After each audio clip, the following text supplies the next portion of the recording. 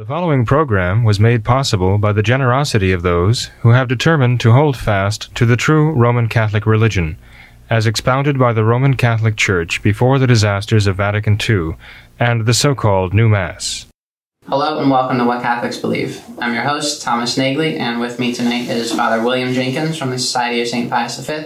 He's also the pastor of Immaculate Conception Church in Norwood, Ohio. Hello, Father. How are you? Good evening, John. Fine, thank you. Yourself? Pretty good. Good to be here, Father. Good to hear. Father, I just checked our email inbox, and we have somewhere around 77 emails left, I believe, outstanding in the email inbox currently. But rather than get into all of those tonight, Father, there have been a plethora of current events that have been in the news lately from the Vatican and our own government happenings here in the United States. So I thought we could take some time to discuss some of those tonight, Father. And I see you've brought up a whole slew of articles for us to discuss tonight. Well, let's start with this one. I believe just broke in the news today of Francis apparently in a meeting with a gay man told the man something along the lines of, God made you gay, God made you this way, God loves you this way. And this has been the headline on the Drudge Report today. It's been out in various other news outlets. So do you have any comment on this remark of Francis? Well, the only evidence we have to support the fact that Francis said this is the testimony of this man. Cruz is his name, actually. He's one of the victims, the Chilean victims of abuse by clergy in Chile. And Francis had him and two others come to the Vatican and spend some time with them. And according to this gentleman, after the meeting with Francis, I guess it was quite a lengthy meeting, Francis told him that God made him homosexual, and that God loves him as a homosexual. You know, that the indication of what the man said, although it's not a quote, is that God is perfectly okay with him being homosexual, and he should basically be okay with it too. That's the message that is resounding now, echoing around the globe. Now, of course, there'll be those who say, well, that's not what Francis actually said, or that's not what he meant. That's what it happens every time. Right. He has these private conversations.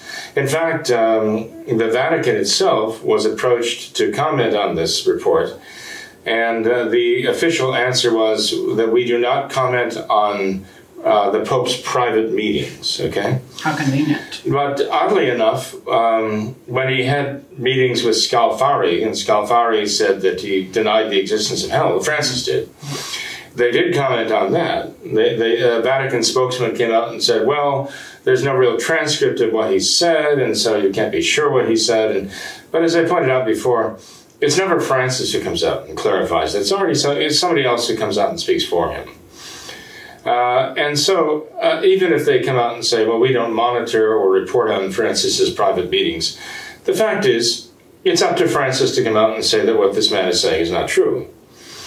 Of course, it puts Francis in a tough spot now, because even if what the man said was not true, for Francis to come out and say, well, I didn't actually say that, I didn't actually mean that, of course, because we know homosexuality is a disorder, as sinful. The activity itself is mortally sinful, and souls are lost because of this and so on.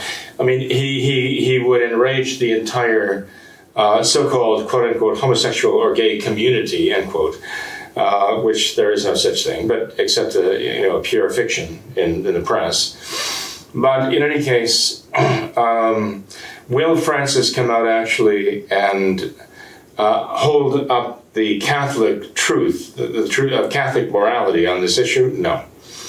I'm sure he won't, okay? This will be allowed to die down. But as a number of commentators on Francis' behavior have pointed out, he does these things willfully and with malice aforethought. He brings these things up so that people he talks to privately will then report on these things. The conservative, so-called conservative Novus Ordos, will then defend him and find a way to either dismiss it or reinterpret it. But the point is, as some commentators say, his purpose is to push things little by little by little by little into greater and greater acceptance. He's pushing the envelope every time a little bit farther. Remember when he came up and talked about homosexuality and homosexual practice, and talked about actually those who are living the quote-unquote homosexual lifestyle or the gay lifestyle, end quote. Well, his ultimate assessment of that was, who am I to judge? Okay, so there you have a man who is fiercely defended to be the Pope, and yet he's saying basically, I do not have the powers of a Pope to judge things like this, right? So basically he's abdicating in front of everybody's eyes. They're just not getting the message that he's telling them that he really isn't a Pope, even in his own eyes, that he would have the authority to make a moral judgment there and uphold the moral teaching of the Church. So this is Francis's constant modus operandi, and some people are beginning to catch on, even in the Novus Ordo, that this is his agenda that he's pursuing here. So we'll see if any more commentary comes out of the Vatican about this. But it just amazes me that people even react anymore. After all, it's as though they're continually surprised by what he says. And they're just unwilling to face the reality that this man does not have the Catholic faith. Mm-hmm. I believe in the headline on the Drudge Report says something along the lines of, Pope shock, Pope says this. Mm-hmm. But Father, you mentioned him abdicating his authority. How diabolically disoriented is this, where we have a man who's supposed to be the Pope, and he is literally doing the exact opposite of what a Pope should do. It seems to me that a Pope, his role is to take any questions that arise among the faithful, to essentially be a hammer of truth, to state dogmatically infallible truths, and to state them, to clarify things. And Francis does the exact opposite of that. He sows confusion, and he does it on purpose. He does it intentionally. This, like you said, this is his MO of having these kind of, where he didn't necessarily say something, but there's a quote of a quote of a quote, and just creates this confusion, and then never comes out and clarifies anything, never states any truth. He's even told clergymen that they're speaking too clearly. Right. They've got to kind of mask their language, do what they're doing, but just don't be too clear on it, because that's what raises opposition. Mm-hmm. And I had once a liberal-minded person tell a family member of mine that he was too radically honest, too radically truthful. I thought that was just blows my mind. But yeah, it seems that his what he's doing, what Francis is doing, is literally the exact opposite. Time and time again, Francis has upheld the homosexual agenda, even when he hasn't. Right. And what I mean by that is, there are times when he'll make certain noises. For example, he's talking about gender selection and so on, and how bad that is. But yet, he had a transgendered, a woman who became a man, and even publicly referred to the man, the woman, who's transgendered, supposedly, referred to him as a son of God. I mean, as a woman, right? So he's playing along with it continually. Every now and then, he will make some kind of bold statement, right, which is reported by all the conservatives, saying, oh, look, deep down he really does believe what we believe. And yet everything he does, and most of what he says, actually defies that. They've got to face reality for what it is. Even LifeSite News here in the article by Doug Mainwaring, Doug Mainwaring is his name, has the headline, God Made You Gay, quote unquote. Did Pope Francis just tell the lie of the century, end quote. And of course they're referring to a Drudge Report and a few other publications that broke this story. And then actually they give Doug Mainwaring gives a little bit of history behind Francis's development to this point. And actually there's an article that has come out recently by an anonymous priest. Again, I don't fault him for that, because there's such vindictiveness among the modernists that he's afraid that he will be targeted for saying this. I think it doesn't speak well for him, for his courage, because if he doesn't want to be known for standing up for the faith, we've already got a problem here. This is the priest who wrote this, so this is listed as anonymous. And this is also in LifeSite News. Priest explains how Amoris Laetitia, that's Francis's motu proprio, or apostolic exhortation, was really written to normalize homosexuality. And so this is this priest's analysis, that with all of this argumentation going on about Amoris Laetitia, the joy of love, or whatever he wants to call it in English, was about giving Holy Communion, or their wafer anyway, to those who are living in open adultery. He says that's not the point. He says the point of Francis in that writing was to completely undermine the whole idea of anything being objectively evil and intrinsically evil. That is to say that it could not be justified under any circumstances. That Francis wants to really get the point across is that anything can be justified under circumstances. In other words, what we would call situation ethics. And so his point is that what Francis was really looking to do in the long run by Amoris Laetitia was not argue that communion should be given to those living in open adultery, but to give the pretext for ultimately justifying homosexual life living, actually behavior. And so again, it seems to be pushing in that direction. And there are those who are even raising question about Francis and his own, shall we say, inclinations here, because he seems to be very, very steady in promoting this whole agenda. The story went out that Benedict resigned because of the homosexual mafia, so-called, in the Vatican, and that Benedict had opposed it, tried to overcome it, couldn't do it, and so Francis was brought in to clean things up. But there are cardinals who come out and said very openly that it's never been worse before than it was now, that it is now, that it's worse now than it ever has been before under Francis. Just this open displays of homosexuality. And so the question arises now, who is he, and what are his own problems? Mm-hmm. Might as well face it for what it is, right? That would be an explanation for what we're actually witnessing, right. Facing reality here. But, the problems in the Vatican extend to this and beyond this. Recently, Cardinal Marx, oddly his name is Cardinal Marx, his name is actually Cardinal Reinhard Marx of Germany, spoke up in an interview and credited Karl Marx with helping craft the Catholic social teaching.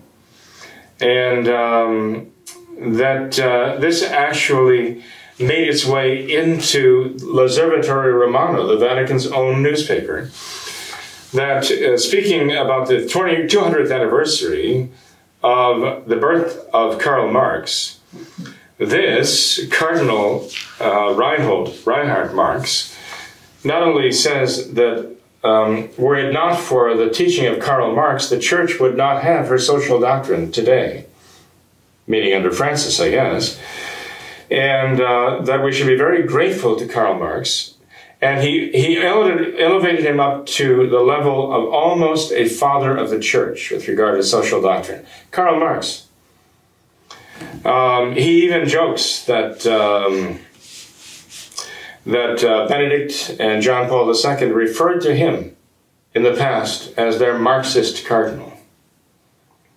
So this is what we've got going on now in the Novus Ordo Church, and they're not making efforts to hide it now. They're almost flaunting it right now. Mm-hmm. This is what we're dealing with now, with this stage of modernism and the errors of Russia flooding the world, as Our Lady predicted that it would.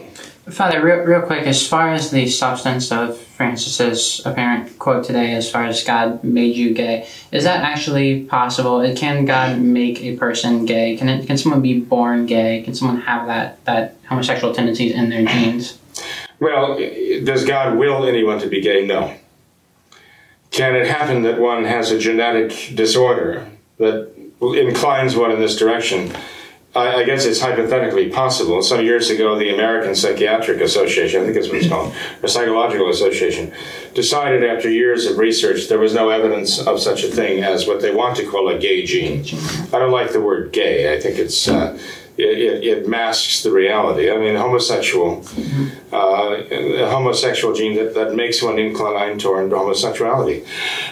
Personally, I think that it's a matter of experience. When children are young, I think they're quasi-imprinted with this by an adult or a teenager taking advantage of them, giving them their first experience of these things, awakening a morbid curiosity in them, and that eventually grows into a homosexual inclination.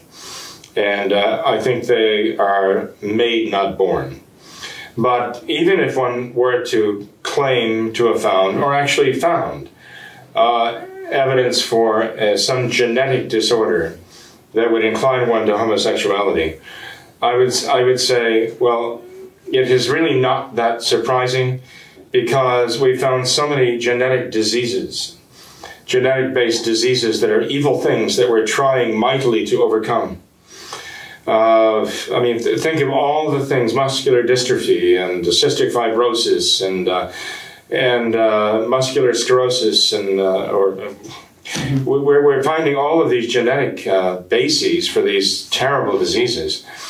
And I would just say that this is exactly one of those other evil things that is a result of original sin. And this disorder in the genes has kind of given rise to this pathology.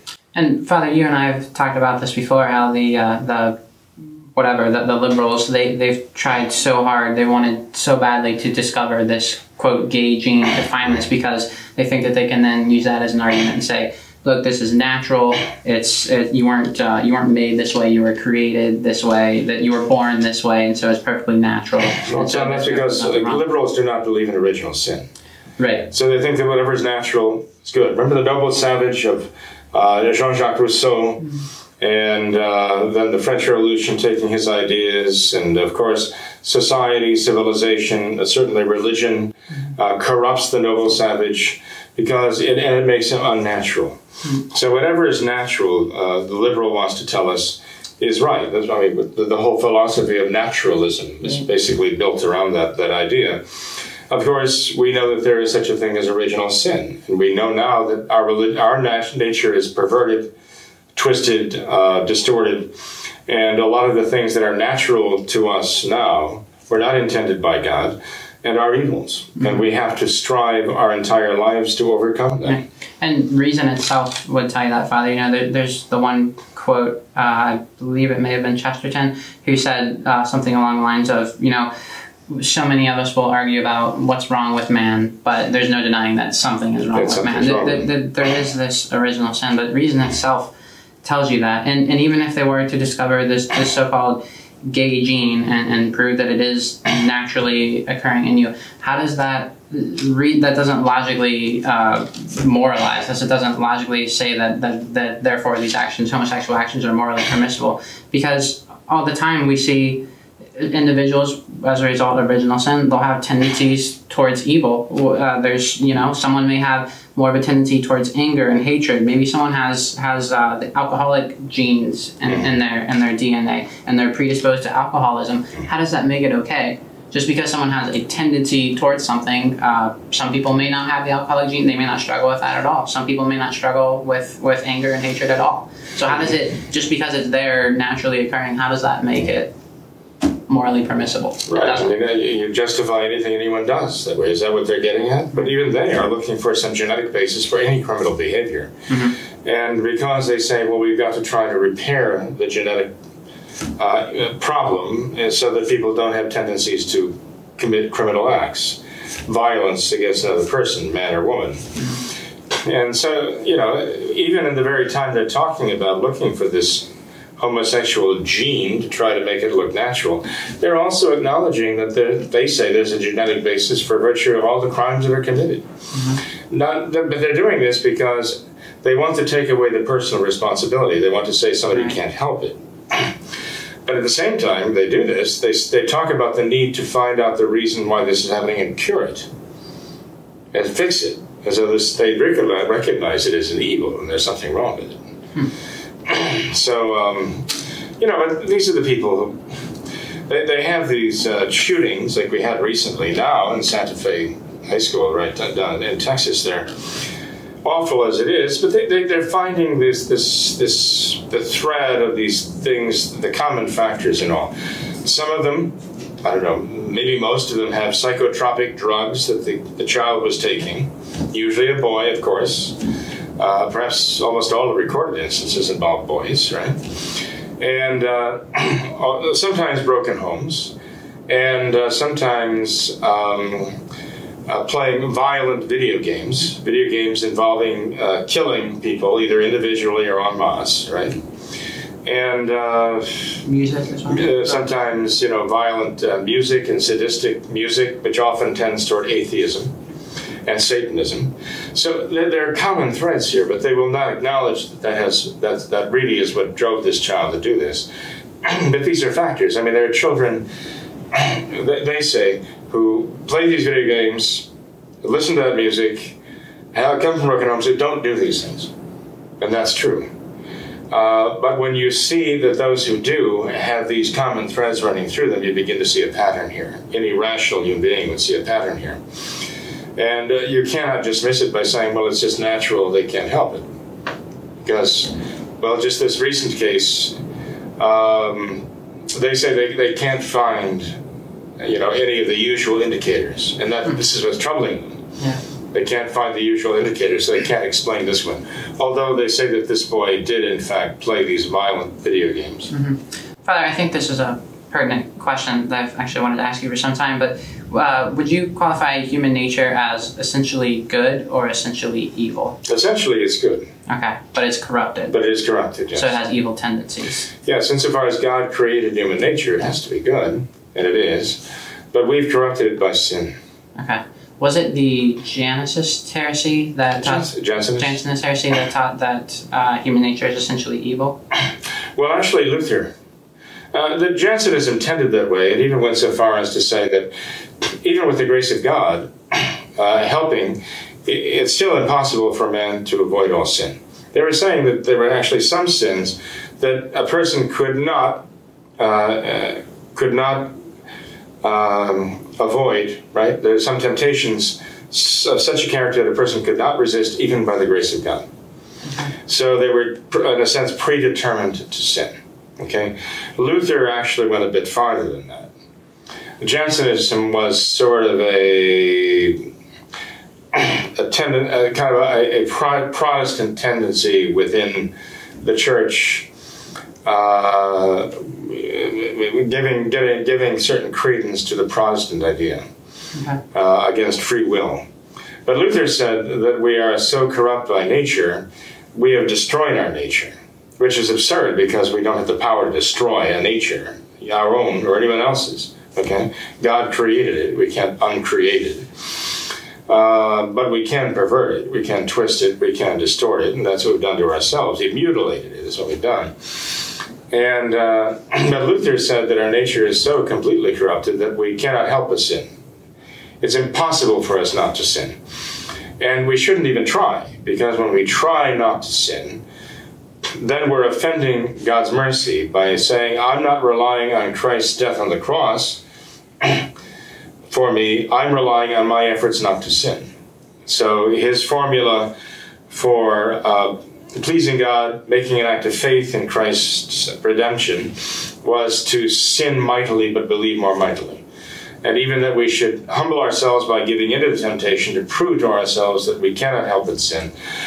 And we trust entirely in the mercy of God through the cross of Christ, the death of Christ on the cross.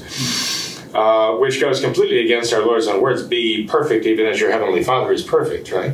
God wills not the death of the sinner, but that he be converted and live. And conversion means more than just saying, I believe. My Lord himself lamented, why do you call me Lord, Lord, and not do the things I say? Our Lord said in the Sermon on the Mount, not everyone who says to me, Lord, Lord, shall enter the kingdom of heaven, but he who does the will of my Father in heaven will enter the kingdom of heaven. Mm-hmm. So it's a matter of what you do and actually being faithful, not just having faith, as it were, but being faithful. Mm-hmm. The scripture tells this practically every page, but Martin Luther didn't want to hear it.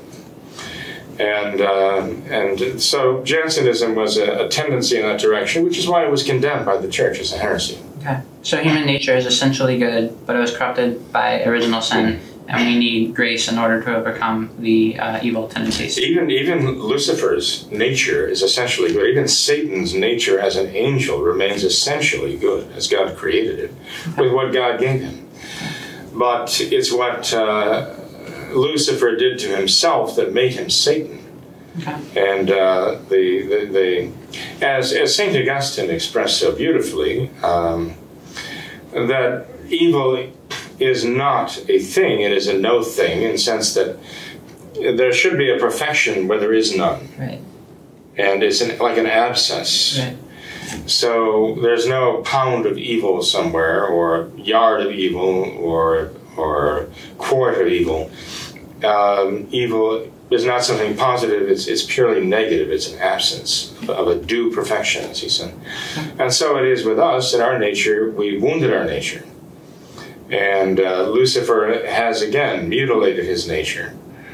So that, he remains an angel. And that is what God gave him. But he's a fallen angel, and that fallen part is what Lucifer has done to himself.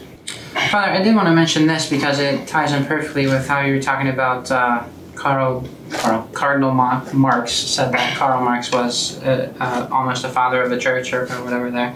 But we got an email titled Societal Subversion. And this viewer said, we often hear ordinary people today complaining about the corrosive effects of, quote, modernism in their daily lives and on their families, as though it were just the result of a mistaken or misguided or idiotic policies. But he attached a really interesting article here that talks about the Frankfurt School, and it outlines exactly their plan for the societal subversion of the United States. And you read through it, that they list some of their, I think, their main 11 points, and it's like you're reading what America is today. And so he wanted you to comment on this, how people think that it's just, like you said, some kind of idiotic or misguided policy, but this is actually very intentional, and this is the fruit of Marxism. What we have. Oh, absolutely. But Our Lady said that Russia would spread her heirs throughout the world, and a diabolical disorientation would take hold of the world. She was speaking very, very clearly about that. Mm-hmm. And after the fall of Russia, which was again a kind of anomaly according to the Marxist thought. It was the heavily industrialized societies where the worker was the most alienated from his product that the socialist revolution was supposed to begin. But of all places, it happened in backward Russia, And so again, people should have been getting the understanding, all of these Marxist theorists, that Marx was wrong. Right. They've been proving him wrong ever since, but they keep at it. So Russia fell, and the idea was that they would export revolution throughout the world. So the Comintern, the Communist International, very early on began working under Lenin, and then Stalin perfected it, sending out emissaries, as it were, revolutionaries, terrorists, throughout the world. They tried in the early 20s in the United States to foment all kinds of social upheaval, strikes of all kinds. After all, we had our young men coming back from World War I looking for jobs, but we had kind of gone with a wartime economy, and we were trying to shift to a peacetime economy. And hundreds of thousands of young men had to be assimilated into the workforce. It took time. And the Marxists saw the opportunity. They were already at work here. Their agents were at work here in the 1920s. And so... But not only here, they got to work in Spain. They were desperately trying to get Spain into the communist orbit. Mexico. And Mexico, too. Right across the border from us. Desperately trying in terms of the Calles and his Marxist followers. Why did Trotsky, the boots on the ground that carried out the Bolshevik Revolution for Lenin, why did Trotsky flee Stalin by running to Mexico? Because he had friends there, because the Marxists were busy in Mexico taking over. That's where Trotsky met his death at the hands of a Bolshevik who put an ice pick in his head. They're not nice to each other. But in any case, and then we find the persecution of the church with Calles and the rest of his crowd there we're familiar with the noble and heroic resistance of the Cristeros in the 20s and 30s down there. They were fighting to prevent their nation from falling into the hands of communists, is what they were doing. And it was a communist revolution that was being cooked up in Moscow. And the same in Spain. Franco rose up to prevent Spain from becoming a satellite of of communist Russia, basically, and becoming part of a Soviet bloc, which really happened essentially only after World War II, which was fought essentially to give that to Stalin, to give him a Soviet bloc, to give him a Soviet Russia, the Union of Soviet Socialist Republics, actually. And turn Eastern Europe communist. But anyway, that's another story. The fact is, Tom, that this is not an accident. What we see happening in this part of the world, it's as though they had their experiment going in the East and Eastern Hemisphere while they were also experimenting in the West. At the same time, they were experimenting here too. You see, Marx's forecast that once the revolution began, okay, the nations would begin falling, societies would begin falling like dominoes, one after another. The revolution would spread throughout the world. The slogan, "Workmen of the world, unite, you have nothing to lose but your chains," was supposed to carry throughout the world, and it was supposed to engulf the whole world in revolution. It didn't. It did not do so. So again, the question was why? So Marxist theorists went back to the drawing board, and the Frankfurt Schule, the Frankfurt School of Jewish Marxists, who were also into psychology, and very big time into psychology. Okay, Theodor Adorno and his crowd began to realize there's something holding it back. And it sounds interesting because, you read 2 Thessalonians chapter 2, where St. Paul talks about the restrainer who's holding back the Antichrist. And he can only hold it back until he's taken out of the way, okay? Well, the Frankfurt School said that what's holding the march of communism back is Christianity, Christian civilization. That must be destroyed. And the only way it can be destroyed, he says, is by launching a cultural offensive. We must overcome it with cultural Marxism. And they laid out this psychological plan, really, in their psychological laboratories, beginning with their own warped minds, of undermining all the morality in Christian countries. This was actually something cooked up already, maybe 50, 60 years before in the lodges of the Freemasons. You have Piccolo Tigre and others who wrote back then about the need to suborn the Catholic family. These writers were saying, and again, we have Jewish writers within the Freemasons who were writing about the problem of the resistance of those who had the faith and those who had the culture of the faith, resisting communism, socialism, and all the rest. And they said, look, we've got to do away with the church, and the only way to destroy the church is to do away with the priests. We have to do away with the priesthood. Remember the Novus Ordo, the first sacrament they changed was this ordination of priests. Right? That was before they changed the Mass, officially. So he said, we have to do it with the priests. He said, the way we've got to do it with the priests is by corrupting the Catholic family. He says, if you corrupt the Catholic family, you will annihilate vocations to the priesthood right in the womb. Take away, destroy the Catholic family, you will have no priests. Take away the priests, there will be no church. Francis has talked about anti-clericalism.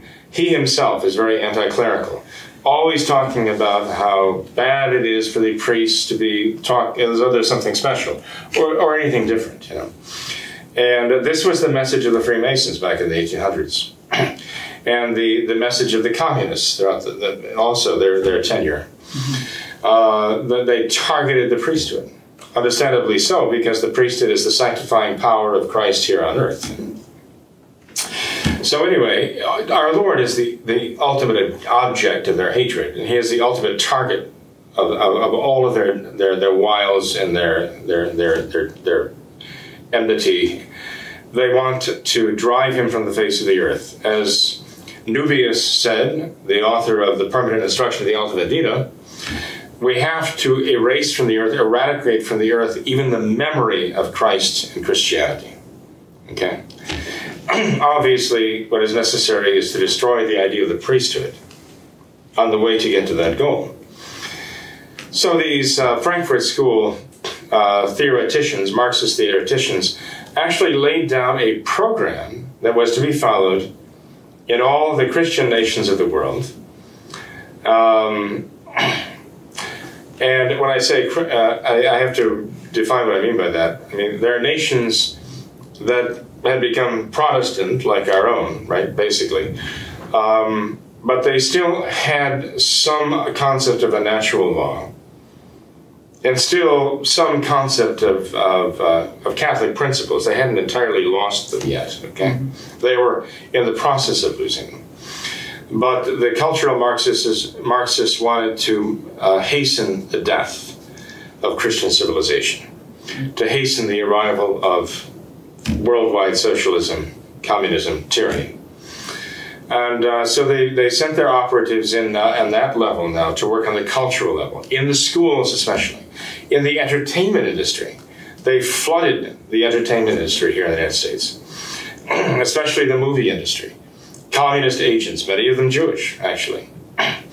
Very busy turning out immoral propaganda because they wanted to again, pervert the minds of the people, especially those who still had Christian principles, who still had principles of the faith. We see where they've come. Their ultimate idea was to do this, okay? To pave the way for worldwide socialism, a worldwide socialist tyranny, by, first of all, breaking down all opposition, which means the Catholic faith, wherever it was, in their march to try to erase all memory of Christ, Christianity, Catholicism. And they were going to do this by completely subverting the moral order. They were going to take what, according to the Catholic faith, is evil and immoral and vicious and sinful, and they were going to elevate it to make it look virtuous and almost sacramental, like abortion. They wanted people to basically go from being horrified at the thought of abortion to actually almost holding it up as an ideal, something to be admired and glorified. And they wanted to take the virtues that the Catholic faith extolled, the sacred scriptures extolled, that God extols, purity, virginity, right? And humility. And they wanted to drag them down and make them look not only laughable, but sinister, evil, and even suspect, as though there's something creepy and disordered about these virtues. They wanted to take the entire moral order and turn it upside down, just like Satan himself would do. That's exactly what Satan wants to do. They're doing his work for him, you know. And we see that's what they've done in our own society right now with so many people. And unfortunately, even in our government, right? In our medical field, right? In our schools, this is exactly what they're doing. Father, I've heard you say before that this Frankfurt School, their plan was diabolically successful because it was diabolically clever. And it what you just said, it brings to mind, was it Isaiah, the prophet Isaiah, that said, "Woe to those who call good evil and evil good," and that's what we have today. But getting back to this ludicrous comment that Karl Marx is almost a father of the church, even the briefest skimming of history can prove that's just absolutely ridiculous, because like you said, all of Marx's predictions, none of them came true. He was wrong about nearly everything. His entire philosophy, everything that he taught, could essentially just be boiled down to greed and jealousy and pride. There was nothing substantial. Even all of his ideas, everything that he taught, the dialectic, everything, all of these philosophies that he had, he took them from philosophers before him, from Fichte, Feuerbach, Hegel, all that. The only contribution he had was applying all these ideas to economics. And oddly enough, Tom, there's plenty of evidence now that he rejected his own economic theory, which was his own personal contribution, to the thesis, antithesis, synthesis, the dialectic, and all the rest that he took from Feuerbach, Fichte, and so on. He applied these to economics, and his later writings seem to find that to question his own findings about the value of labor and how it applies, how it works in his theories. But of course, the Marxists again had to turn a blind eye to that and ignore that. And that's why it seems that most of what we call Marxism today isn't really even what Marx taught. It seems the thrust of it has been this Frankfurt School and their plan that they have established, which I guess incorporated some elements of Marxist thought. But I think it's clear to any honest person that will read anything that Marx wrote, read any of his predictions and see how they turned out, that he was just a bumbling fool. He didn't have any real contributions. No. Well, there's evidence he was a Satanist, too. That he extolled Satan. Just like one of his descendants, his ideological descendants, the activist here, who was one of the mentors of Obama and Saul Alinsky and Hillary Clinton, Saul Alinsky. They just glorified Satan as their model revolutionary, and they intended to follow in his hoofsteps, as it were. But this is what we're dealing with. St. Paul spoke so beautifully about this, so powerfully, that we're not facing mere human evil here. We're up against principalities and the powers of darkness in high places here. Mm-hmm. So this is a spiritual battle. Make no mistake about it. It's not a battle with bombs and guns. It is a spiritual battle that is on the level of every soul. And what side a soul is on? If the soul is not in the state of God's grace, it is AWOL, it is an MIA, or even a POW, or even fighting on the side of the enemy, has joined the ranks of the enemy. Let's face it, mortal sin gives aid and comfort to the enemy, to the least you can say about it. So it is where the battle is being fought right now, the level of the individual human soul. That is the only reason I can see that God hasn't just struck us. Our Blessed Mother is trying to hold back the hand of our Lord to punish us, but there must be souls in the world who are offering God great love, great sacrifices. I'd like to think our traditional Catholics are among them, in their praying the Rosary faithfully and offering sacrifices as they can. I'd like to think they're contributing mightily to the effort to secure God's mercy, even under the circumstances we're in today. But we've got to begin to push Satan back.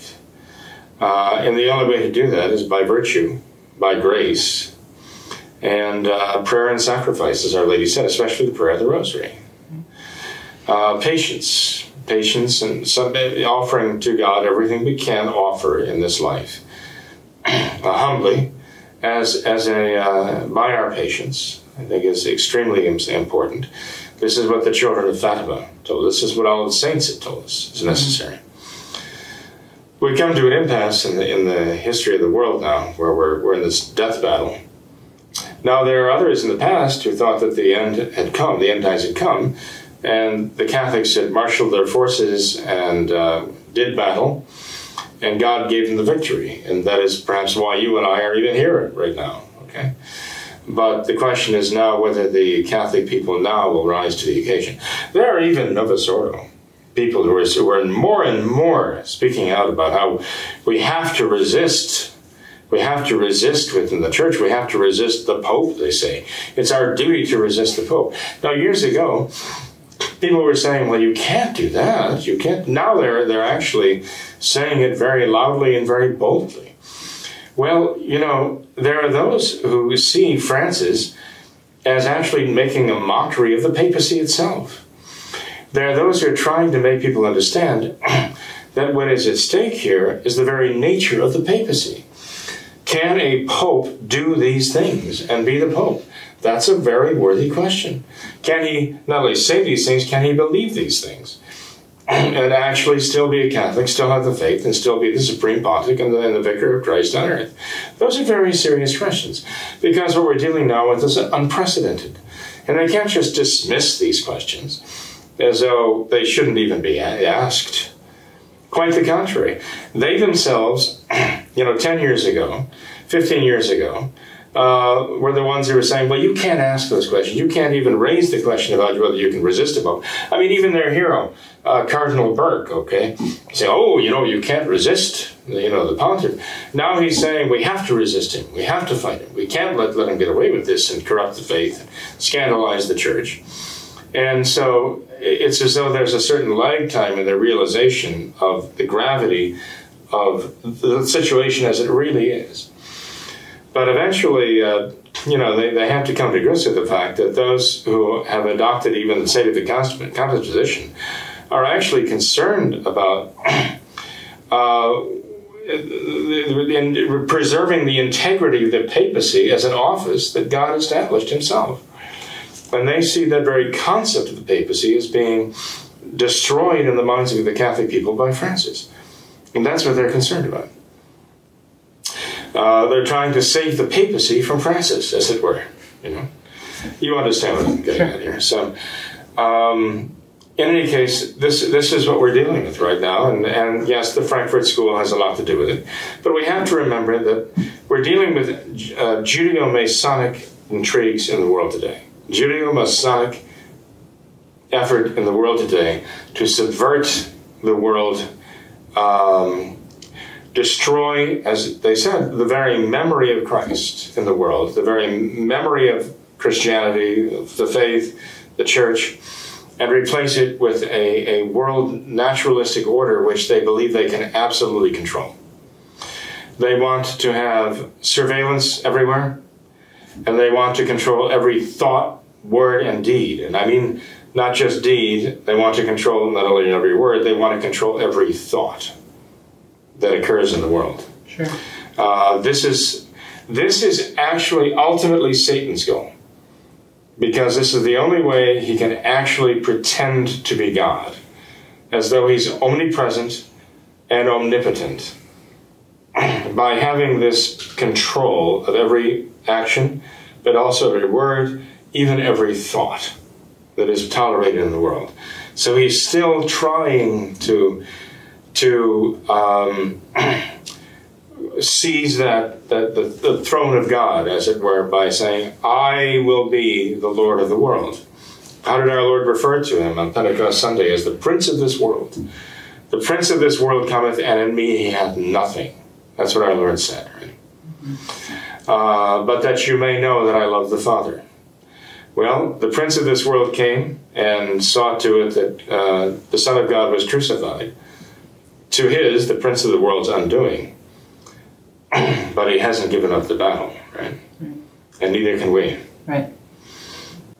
Father, I've recently been reading a True Devotion to Mary book, and how St. Louis de Montfort, he believed that during his time that it was near the end times, and that's why he preached this devotion to the Blessed Mother and consecrating yourself to her Immaculate Heart, because he said that this would be how we resist this, all of this. And I think that when was that, 1850s, I believe, when he thought that at his times were in the end times, and so now we're this many years past that, and it seems that we're still definitely now even more so trending in that direction. So how important is it for us today to consecrate, actually do this, practice this true devotion, and consecrate ourselves? Well, we can say Pius X, as I mentioned before, his first encyclical, October 4th, 1903.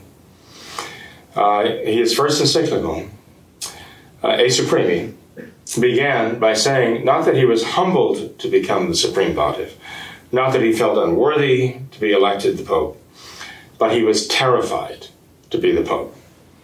Remember when Cardinal Merry de Laval found him in tears, praying, in the chapel, I think it was the Clementine Chapel in the Vatican, in St. Peter's, praying alone that night because he saw what was coming, the way the vote was tending among the cardinals.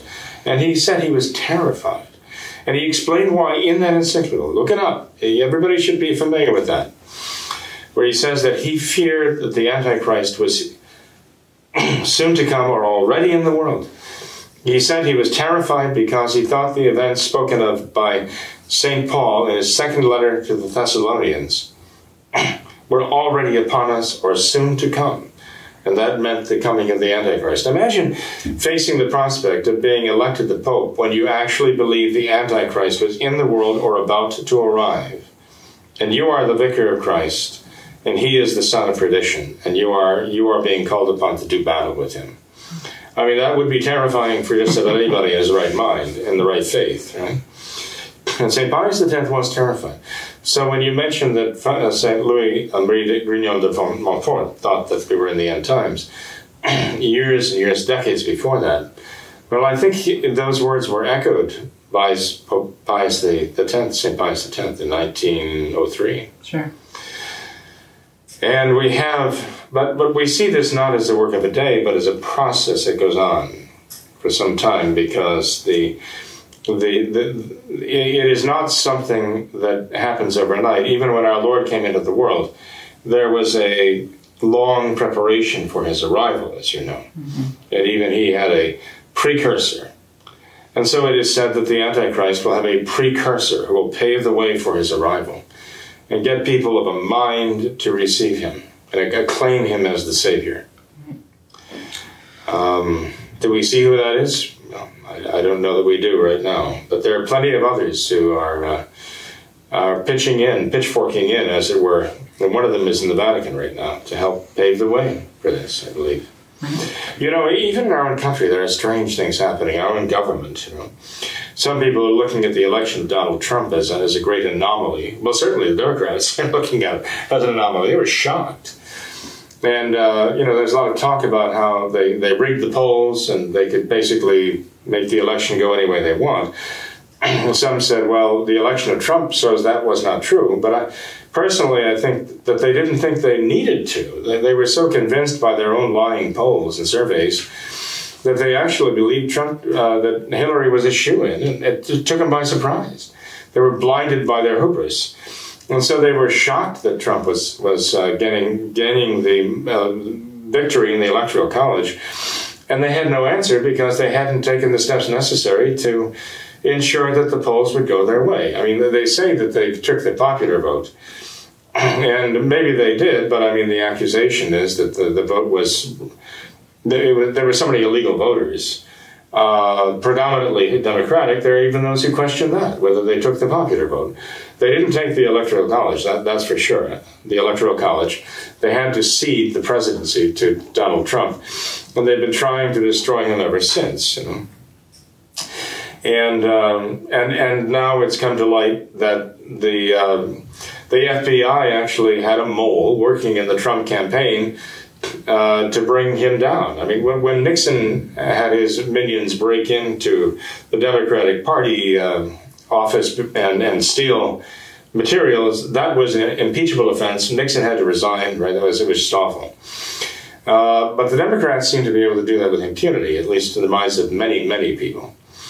And so now this is really heating up here, and you see men like Clapper, right? I guess he was, the CIA or Justice? Where was he? He was an official, a very top official, and supposedly working under the Justice Department. Mm-hmm. And you see Comey, and you see, you see Brennan, right? Brennan was the head of the CIA who himself became a Muslim, right? And they're all attacking. And the more evidence that is found to show their collusion in, what we would consider to be highly illegal activities, they go on the offensive more and more. They believe that the best defense is a good offense. To accuse and attack, the more shrill they become in attacking is an indication of how they see that they're being found out, that they're being exposed, and this is the only way they have to launch a defense in the form of a counteroffensive, right? To try to cover up the chicanery they've been involved in. Now, this is amazing to us in America to see that this is actually being exposed because it has gone on for so long. And those who are all in favor of murdering babies in the womb have no trouble lying. Lying to them is sport. It's entertainment. It's actually some sort of a great achievement. It's as though they try to outdo each other in the magnitude of their lies. And they're vying each other with the Liar of the Year award here. But what would you expect from people who are in favor of murdering babies and who will not acknowledge the fact that they're human, that they're human beings? This is exactly what you'd have to expect from them. You'd expect a venomous serpent to be a venomous serpent. And you would expect those who are in favor of abortion to be diabolically clever in their lies and their distortions, and there's nothing so evil that they wouldn't resort to it. Sure. If they would resort to abortion. So in any case, Tom, I think that we see a certain battleground going on even in our own government right now. I'm not saying that Trump is a saint. I'm not canonizing him in any way. Believe me, there are problems there. But there's obviously some reaction going on. And I can't help but think that there are graces from God being given somewhere to at least forestall. That's the word Our Lady used at Fatima, to forestall these evil things from happening. And I keep asking myself, why are we not right now in the very pit of an earthly hell? And I can only think it's because God is having mercy on us, and I ask myself, why? And the only answer I have is there are those who are praying and sacrificing to forestall, as Our Lady said, the great evils. And that gives me the hope that we can, by the grace of God and responding to it, cooperating with it, begin to push this back. I have to have that hope, right? I'm not going to simply throw up my hand and say, all is lost, all is lost. That's not what Our Lady came for. That's not what our Lord wants of us. So, even with this so-called royal wedding over in England that just took place, I wonder how many of our viewers watched that, there you have this Anglican clergyman, archbishop brought over to give a talk, and there are those who heard him there at the wedding give his talk, and they say, well, isn't that nice? And he said some things that were true, but there's nothing new there, right? But then he launches into praising Teilhard de Chardin, the great modernist Jesuit. Who would have thought in a speech of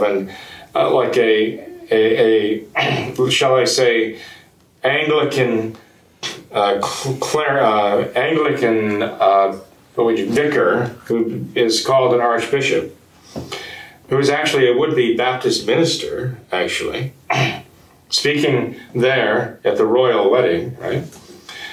Prince Harry. Who would have thought they'd be referencing Teilhard de Chardin, who was one of the leaders of the modernists involved in the Piltdown Man conspiracy to falsify evidence for evolution, and whom even the Novus Ordo under John the 23rd put on the index of forbidden books and actually issued a warning against his writings. Because his whole idea was that the universe is basically evolving into the cosmic Christ. Who would have thought that he would have mentioned it?